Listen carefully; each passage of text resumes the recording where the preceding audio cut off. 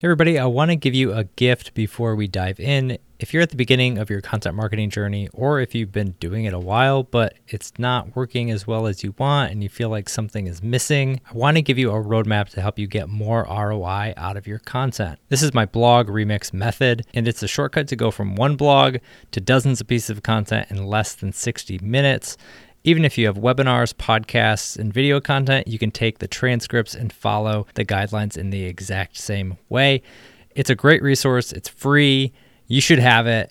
If you haven't downloaded it already, grab it right now at justinsimon.co/remix. If you're listening to this podcast feed, you can click the link right below and download it. Get it, read it, apply it. It takes you step by step to get more value out of your blog content and get it in front of your audience. So grab the guide, get a blog, and get it running. That's my blog remix method, and it's free at justinsimon.co/remix. Hey everybody, before we get started, I want to thank my friends at Hatch for producing this episode.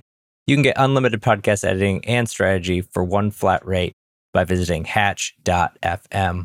All right, let's get in the show.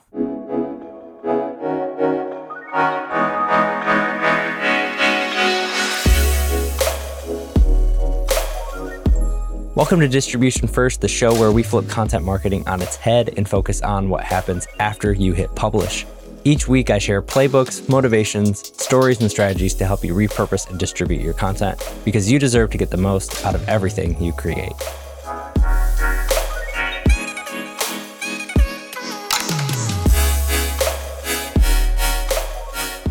Hey everybody, welcome to this week's episode of Distribution First. Super excited to have Andy Smith, aka Andy Montana, on LinkedIn on the show. Andy works at Hatchworks, and I had the pleasure of being able to work with Hatchworks to start up their podcast at the beginning of this year. I also know Andy knows a ton about the content repurposing side as somebody who's actually executing on that, building up Hatchworks content strategy and working on all things content over there at Hatchworks. So pumped to have Andy on and chat.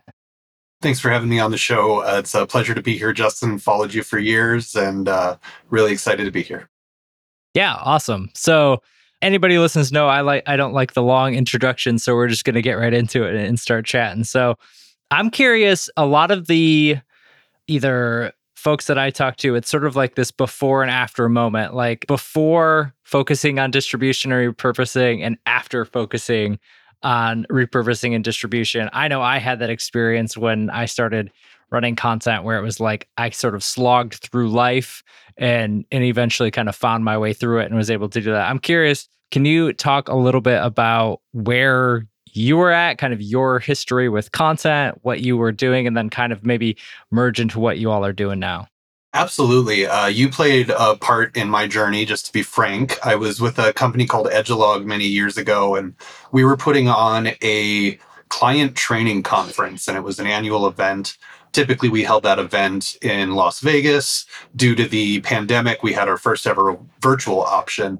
And being involved with a conference like that, the goal was not just to put on a great conference, but to walk away with a variety of content and assets that we could use, a whole plethora of different channels and formats. And in that before moment, I really wasn't sure what to do. And I believe you were with Metadata at the time, and I became aware of your work. It was a light bulb moment, like, oh, this one event can fuel all the content needs we have for this entire year.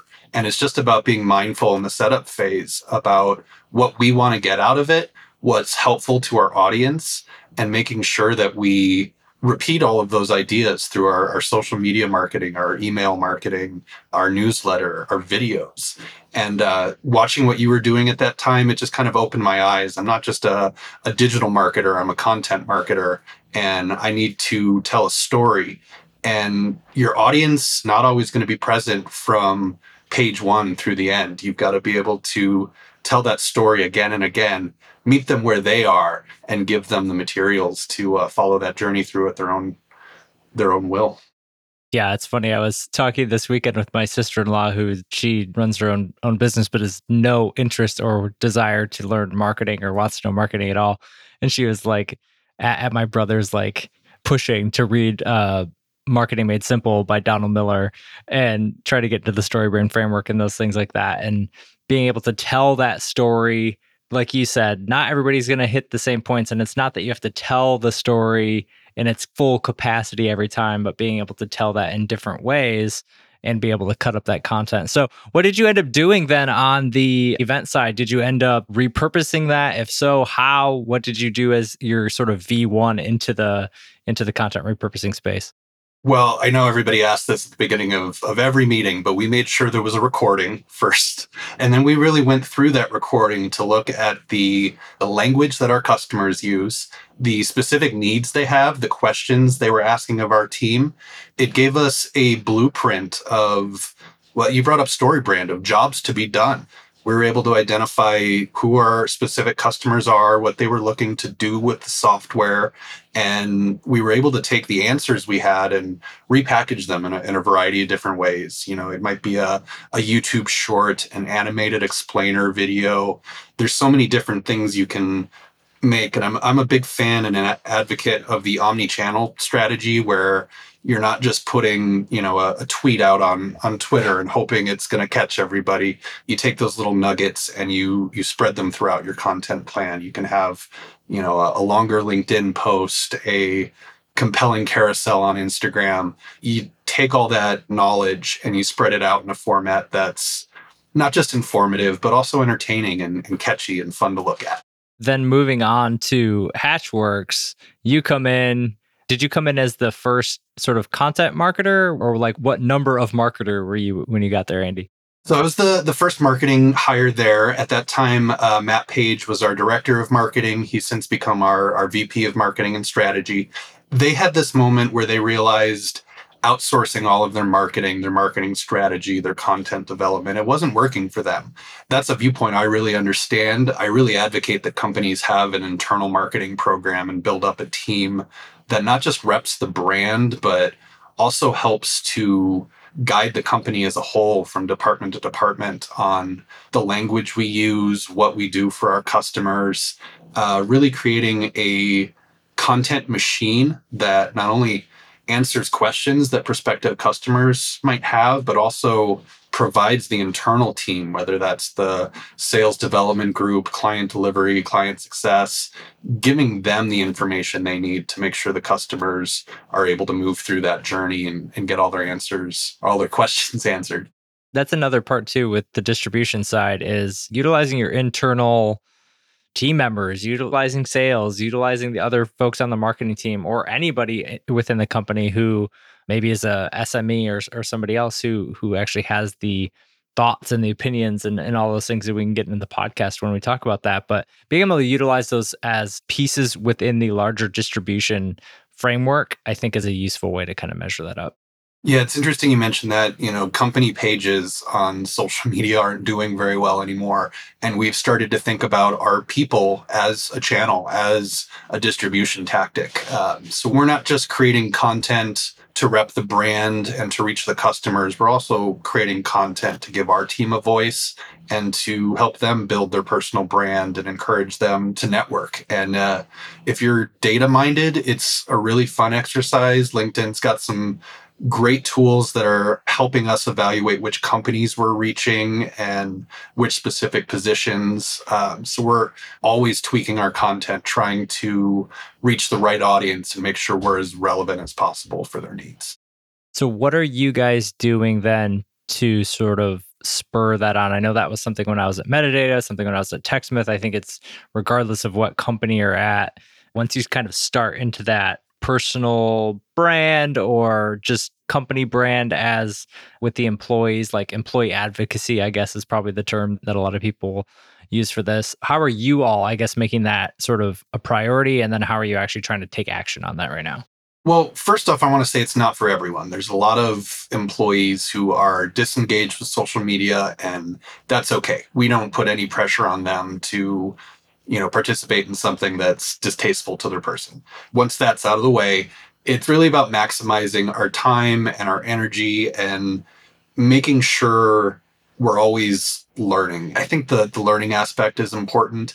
If you're going to network and build up a personal brand, you have to become somewhat of a subject matter expert. You can't just be a reporter. And that means practicing, focusing, narrowing down your subject expertise, And as a marketing manager, the challenge of creating content for a lot of different personal brands is it's not going to be a hit for everyone. We don't necessarily have the time to, create that sort of narrow casted content for every employee. So when we begin the repurposing process, we're looking for themes that are relevant to our team and their audience. Because we're in the custom services space, that might be engineering and software development. It might be product design, product management. It could be the customer success end of things. Generally, the content we're creating, it does speak to all of those different topic hubs. We just need to help our team connect the pieces. And we try to give them a variety of content that's not just stuff that's going to show up on the company page, but stuff that might be fun for their audience as well. Do you have a small group of those people then who are, from the sounds of it, that are active and that you've sort of like, I guess, gathered or recruited, if you will, just maybe not recruited, that might be too strong, but just kind of asked what's going on? We started with a short list of, who are our thought leaders and our social media influencers. And then there's also those employees who are, maybe lurkers and scrollers to some extent. They're present, but not always participating in the conversation. Once we knew who those people are, it was just a matter of bringing them together, providing some real basic guidelines. We created a Slack channel to coordinate all of our posts and provide content, and really just being consistent and maintaining frequency has been the key there. We're creating content all the time, and making sure that they have access to it is a big part of making sure it gets out the door.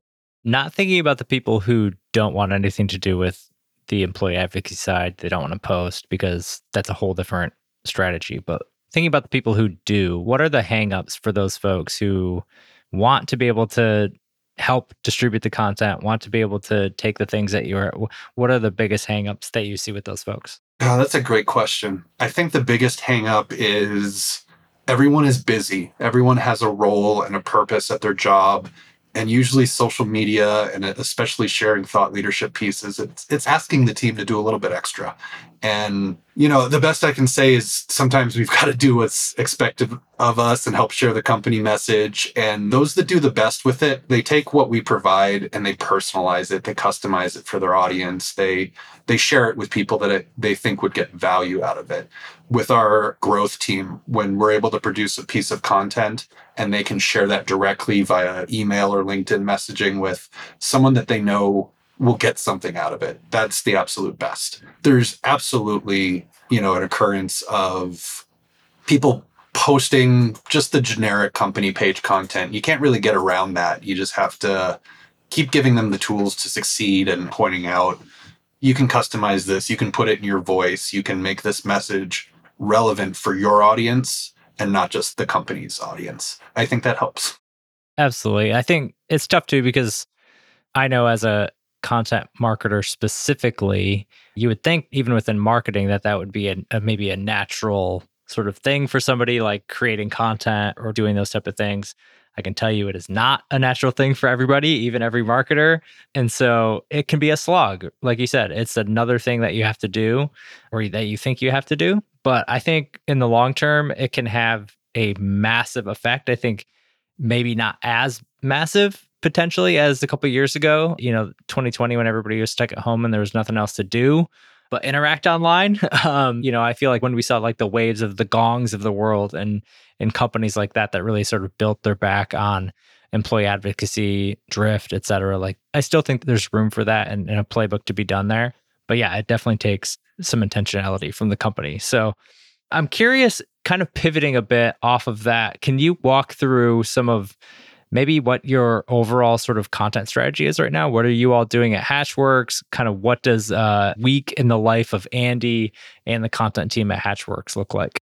Yeah, that's an awesome question. So we start everything with a strategic focus. One thing I mentioned to you was the StoryBrand's job to be done statements. And from a marketing standpoint, our company has several different audiences. We have our revenue audience. We're looking at business leaders, transformation leaders, engineering leaders. But there's also a recruiting aspect of that where we're trying to bring the next generation of software engineers on board. So we have to maintain a balance between that revenue-focused content and the talent-focused content. And that's challenging because one puts money in the bank and the other as, team members. We're always trying to keep a mindful split between those two and making sure the content appeals to both audiences. The nice thing about social media is the young people are present. The flip side is a lot of our targeted audience is not always present. So even when we balance things, there's still a distribution challenge that's always going to be there. When we're creating content, we're generally looking at, I think this is straight from your content repurposing roadmap, but we're looking at both demand generation and demand capture. So we have a content calendar and spreadsheet where we're doing all of our SEO research. We're looking at things like volume and relevance and trying to define where we fit in. If we have content ideas and there's nothing but saturation in the market from big names, we know, hey, this isn't a hub we want to build out because it'll be way too competitive. But the hubs are really something we're focused on. Within your content repurposing roadmap, you've got that 3C method with the cornerstone, core, and cut content. We're generally focused on a weekly basis of creating that core content, whether it's new blog posts, new podcast episodes. Those become the cut content, which is social posts, emails. I spend a lot of my time there just repurposing core content into cut content. But our long-term goal is to build up really useful content hubs, which I think fits into your cornerstone method. So while we're focused on the core, we're always building up those cornerstone pieces. And those cornerstone pieces allow us to have content, not just for the next quarter, but for the next year as well. We don't plan too far ahead when we're working on our content calendar, maybe a quarter out at most. I think it's important to keep in mind that things change, priorities change, teams change. So we don't want to get too committed to work that might not be done. Got to be nimble and agile and ready to move when the moment calls for it. So are there any specifics about the content research and planning you want me to get into? Maybe in a second. I just to speak on that as well with the length of your content calendar. I talk about this a lot too. The very first time I ever built out a content calendar, like they put me in charge of it. And I don't know, when you're put in charge of something new for the first time, it's like, oh, I got to get this perfect, got to build this thing out. It's going to be so great. I had this big calendar that I printed out and put on the wall. And I built out this huge 6-month plan for all this blog content we were going to do and how we were going to lay it out and how it fit with all these themes. And that was January and February of 2020. And so I had a 6-month plan that blew up in a matter of no time. And everything that I had planned out no longer mattered because who cares about X, Y, and Z when there's this, crisis going on. But what that did was it taught me the importance of what you said, being agile, being flexible, being able not to be so tied to what your plan was or not being concerned with having to plan out everything. There was a time in content marketing, I remember, especially with really PR heavy, PR central content plans that revolved, or even early social media that revolved around things like holidays or events or sort of these flagpole things that you try to build around. And there's still some of that to some regard. But for the most part, I think there's wisdom in planning. That was unfortunately a hard lesson that I had to learn, and maybe other people had to learn too, specifically at that time. But you just saying that rings really true to me, to where it's not always necessary to have some big gargantuan content plan and a content calendar. I think that's what people want to lean into first is oh, what's your content calendar? What does your content calendar look like? And for me, I know when I was at Metadata, we were planning at max a quarter ahead because stuff would come up, things would change, and you just have to be kind of willing and able to go with the flow from time to time. Yeah, I've learned not to be a perfectionist. At Hatchworks, one of our core values is to always iterate to improve. So I've sunk time into projects where nothing has come to fruition, and you just can't get too attached to the work. Things change. That said, I do think it's important to make a plan, make flexibility part of that plan, and trust the plan. Not to say that the plan is everything, but consistency and frequency work wonders for you. Yeah, totally. You said early on that you spend a lot of time repurposing, figuring out how to distribute that content, whether it's email, I'm curious, A, what are you repurposing? Maybe we'll start there. What are you repurposing on kind of the weekly basis? And then B, how do you figure out what the heck to repurpose? Like there's so much stuff that's probably floating through your ecosystem. So yeah, let's start there. There's a lot to unpack there. I think prioritization is a really good place to start. You can't be everything for everyone, and you can't do everything all at once. So you have to be mindful of your own limitations, what you can accomplish within your schedule. And as I said, leaving room for change, anticipating that things don't always go as planned. That said, the thing that we're most focused on repurposing is the Built Right podcast. It's a show about how to build the right digital product the right way.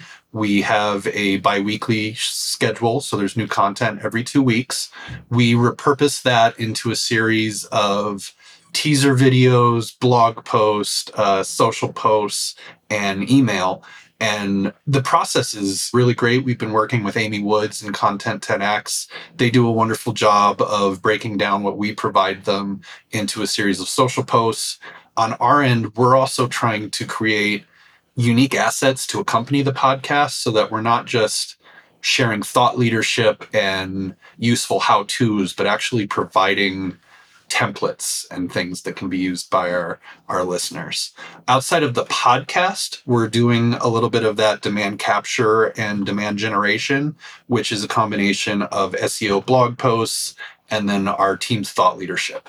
Thought leadership has been consistent since I joined this company. It's really a blessing. The leadership here is always willing to share their opinion. They work hard and study hard to make sure they're experts in their field. So for me, it's just been a matter of sharing their voice and their insight with people. Social media is the go-to, but even on social, the trick is catching people's attention. Is it going to be a lengthy text post? Video is great and really engaging, but also short-lived. Might get a lot of likes for a couple days and then it's out of the ecosystem. We're trying to get that thought leadership out, but to also repurpose bidirectionally where, let's say they appear on a podcast, we take a few nuggets and create a social post. It might also go the other way where they said something on a podcast and we think, wow, that's relevant to our customers. Let's get you to expand on this idea. Let's take that little quote or those couple sentences and build out a how-to guide or even a full-length article. Yeah, so that's kind of the content machine. We're focused on podcast, blog, thought leadership. One thing I really enjoy about it is we are always creating new content. That said, we're trying to be mindful. Let's spend 20% of our time creating this new content, 80% of the time strategizing about who's going to read it, how we're going to get it in front of them, and how we're going to follow up with them after they do read it. Yeah, love that. And I think to your point earlier, when you're talking about when I first asked, how do you decide, rather than saying like, oh, this one take or this theme even, you said, well, what can we do in a reasonable amount? What can we do with the people we have in place? And I think that's so key to be able to understand that what you're able to do based on the resources, and that maybe you do have resources to outsource, to have somebody manage and do some of those things. But you're much, much, much, much better off. And I think we were talking about this earlier. You're so much better off doing less, but doing it at a better quality and not being worried necessarily about building the biggest content library or the biggest and best content calendar or the biggest, X, Y, and Z. It's about having better. I think we're moving on from this world of, big plans and big sort of content clusters and all those things that sort of maybe traditionally ran content marketing to a world where you're going to have to be better than everybody else. And you're really going to have to create content that's tailored for your specific audience. I think you all do a great job of that, of nailing who your audience was. I know when we started working together, you all have it down into who you're trying to market to, who those people are, what matters to them.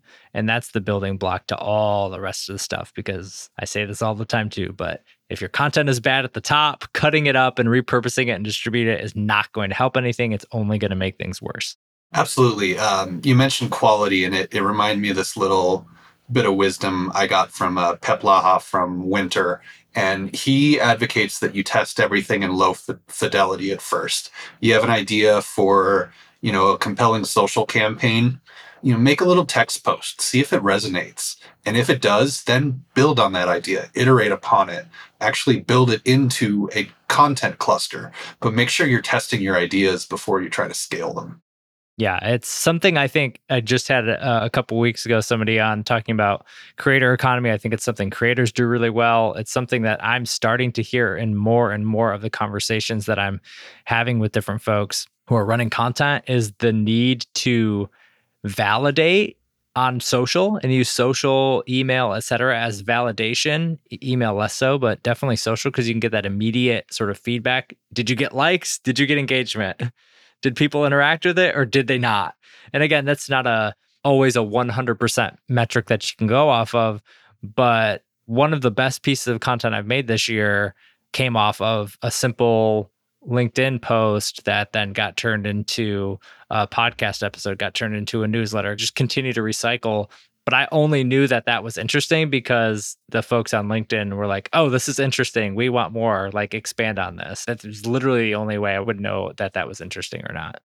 We had some quantitative data that told us a similar story. I wrote a blog post, and this was on the software developer shortage, and it was not something I was happy with while I was working on it. And I knew this is going to go out the door. It's going to have my name on it, and it's not my best work. Like I just had this inkling I need to make better content here. That said, we published it. I told the team, hey, I don't think this is my best, and I think we need to revisit it. That said, the traffic from Google was significant, one of our most popular pieces of all year.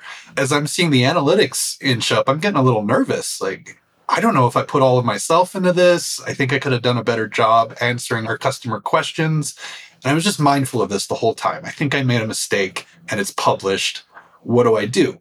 Talked with the team about it for months and months, and we've kind of finally found the solution. The whole generative AI topic came around, and we decided part of our content repurposing, in order to reach that cornerstone level, we're not just going to put out a podcast. We're going to start doing some live events, some webinars, and actually engaging with our audience so we can get more live feedback, so to say.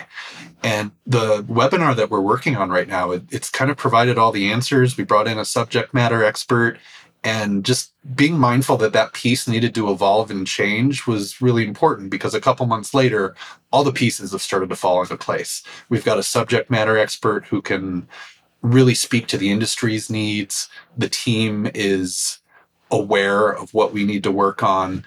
And it's really important. You don't just publish and leave it out there forever. You continue to iterate. I think if you can get the perfectionism out of your system and focus on done and good enough, get that stuff published, and then come back and revise when you have qualitative data that tells you what your customers actually needed out of it. So that's been exciting for me this year. Even the work I'm not proud of is being reborn in a new light. So always repurposing, always looking for a way to remix. Yeah, I love that. I think anybody who's ever created anything can empathize with you in that way to say, like, I'm creating this thing. We'd love, obviously, everything we create, we're into it. It's the best. It's going to be, like I talked about, but we all know that's not the case. There are things that we have to put out or there are things we're working on where it's just a slog to get through whatever that thing is that we're making. And I think the interesting part with that is you're taking the time to go and circle back and update it with other pieces of content that are going to get created. But B, now you probably have this plan of moving forward. I would think anyway, moving forward, if you were in that spot as you're building out that outline or building out that story, maybe that just becomes a single LinkedIn post, or that becomes a tweet thread, or, something small scale where you can at least test the ideas to be like, yep, validate that I was right. This is not the path that this needs to go. Or you get that one comment underneath on a LinkedIn post that takes that post in a totally different direction. Yeah, absolutely. It's amazing the type of qualitative feedback you can get when you connect with your audience. Yeah, for sure. Before we wrap up, one of the questions that I always like to ask content folks who come on the show is about measurement, because I think it's one of the biggest question marks we have. And I know doing things like a podcast, even doing things like a thought leadership, SEO is probably the easiest thing to purely measure from a content standpoint of, hey, we're ranking for X amount of keywords, or look at all of the organic sessions we have based on these posts. But I'm curious, how do you measure the success of your content program? What are the things you're looking at, both from a quantitative side and a qualitative side? There's a couple different ways we measure that. We're really close knit as a company, and we have all of our goals aligned from department to department. There's no sales and marketing split necessarily. We're part of one team working towards the same goal, everybody pulling on the same rope. So every quarter we have a few highly outrageous targets that we're trying to hit. Those are generally narrowed down, department by department. For us, we're focused on those leading indicators that help us reach the big goals. So that's going to be things like how much traffic are we bringing to the website? How are our paid ads performing? On an SEO side, are we getting eyeballs on the content we're creating? Anytime you're creating SEO content, I think it's important that you're making it for a human and not a search engine, and actually making sure people are reading through those things, hitting a subscription button, filling out a contact us form. Those are all indicators we look at month to month. There's a lot of marketing analytics that are just unsatisfactory in nature. You look at social media performance, click on the likes of any B2B brand, and you're going to see all of their employees liking that content. So I don't find those analytics very useful. That's when I think you want to look at the qualitative side of things. Are we reaching people from companies on our target list? Are they commenting, sharing, engaging with us? I think you can't always trust the analytics on social to tell you what you need to know. But those are the big ones for us: web analytics, email marketing, our subscriber base, and if it's growing week after week. I think it's been challenging the past couple of years as we come out of that pandemic. The zeitgeist has changed a little bit. People are back in in-person meetings. They're not reading as much content as they were a couple of years ago. We've got to be on our toes. We're always looking at trend changes to make sure if we are making a mistake, we catch it in weeks rather than months. It's a challenge, but you got to be in the numbers. I spend more time in spreadsheets than I'd care to. Yeah, definitely one of those things, especially as you start to understand and unpack and try to build those strategies. You have to be in the numbers. You have to understand what's working. You have to understand what's not. And that helps guide that strategy forward, because otherwise you'll just keep repeating the same things you've always done. But, repetition is a really good thing with content. Have to keep in mind that most people have not seen the majority of the content you're putting out. I think of it as like the chorus of a song, and repeating ideas in your content. It's like the melody of understanding, and every reprise increases clarity with your audience. Yeah, definitely. It's something I talk about all the time is with repetition. Your audience is being bombarded. Think about your own personal, all the things you're bombarded with every single day, from email to things that your family is dealing with, to YouTube, to the news, to your social feeds. It's just nonstop bombardment of information, entertainment, education, all those things. And so to think that any person outside your company knows, there are people inside your company that don't know what's going on. I can guarantee you that as well. So the idea that people outside your company, oh, they know exactly what I posted and they read through that and they looked through it all. No, it couldn't be further from the truth. Those are just opportunities to, like you said, keep trying to build upon that melody and really make it music. I know that's another story brandism, but make it music instead of just noise out in the marketplace. One of the content myths I really love from your repurposing roadmap is that repurposing is boring. And I've added a little bit to that, where when our team starts to think, hey, maybe this content is boring, I've seen it too much, got to stop them right there. Like, well, no, you've seen it too much. Like, this is our job. This is our content. Of course, we've got eyes on it. We work on it every day. But our customers, they rarely see the content. And they're, as you said, trying to filter just a completely saturated market of information at all times. Yeah, I say it all the time, but by the time you get bored of hearing your own message, your audience is just starting to catch on. Bingo. I know I've been in these meetings. I'm sure you've been in these meetings before, but we as marketers often spend way too much time internally working on different plans. And it goes back to these big plans and these quarterly plans, even to where we're trying to release this thing. And by the time we've spent all this momentum and we get it out and we hit publish and it's out in the world and it's live, we never want to see that thing again as long as it lives, because I have been working on this. I know when we did benchmark reports at Metadata, when I did video viewer studies at TechSmith, these big quarterly cornerstone types of content pieces, I had to plan distribution ahead of time with those things. Otherwise, it would have been the last thing on earth I ever wanted to look at again, because I was sick of talking about those things and trying to figure out what to do with them. So that was one learning too I had, where I was like, okay, if I'm going to plan these out, I'm going to, it's going to save me now, but it's going to save me in the long run too. Absolutely. That's great.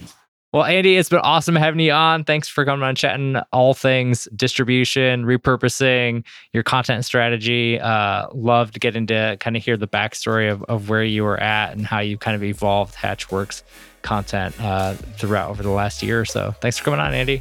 Thanks for having me, Justin. It was a pleasure.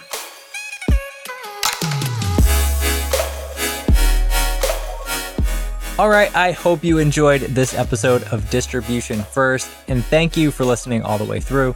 I appreciate you so much. And I hope you're able to apply what you learned in this episode one way or another into your content strategy as well. Speaking of strategy, we have a lot of things going on this year that are going to help you build your brand, 10x your content, and transform the way you do content marketing. Make sure to subscribe to the show and sign up for my newsletter at justinsimon.co so you don't miss a thing. I look forward to serving you in the next episode as well. And until then, take care, and I'll see you next time.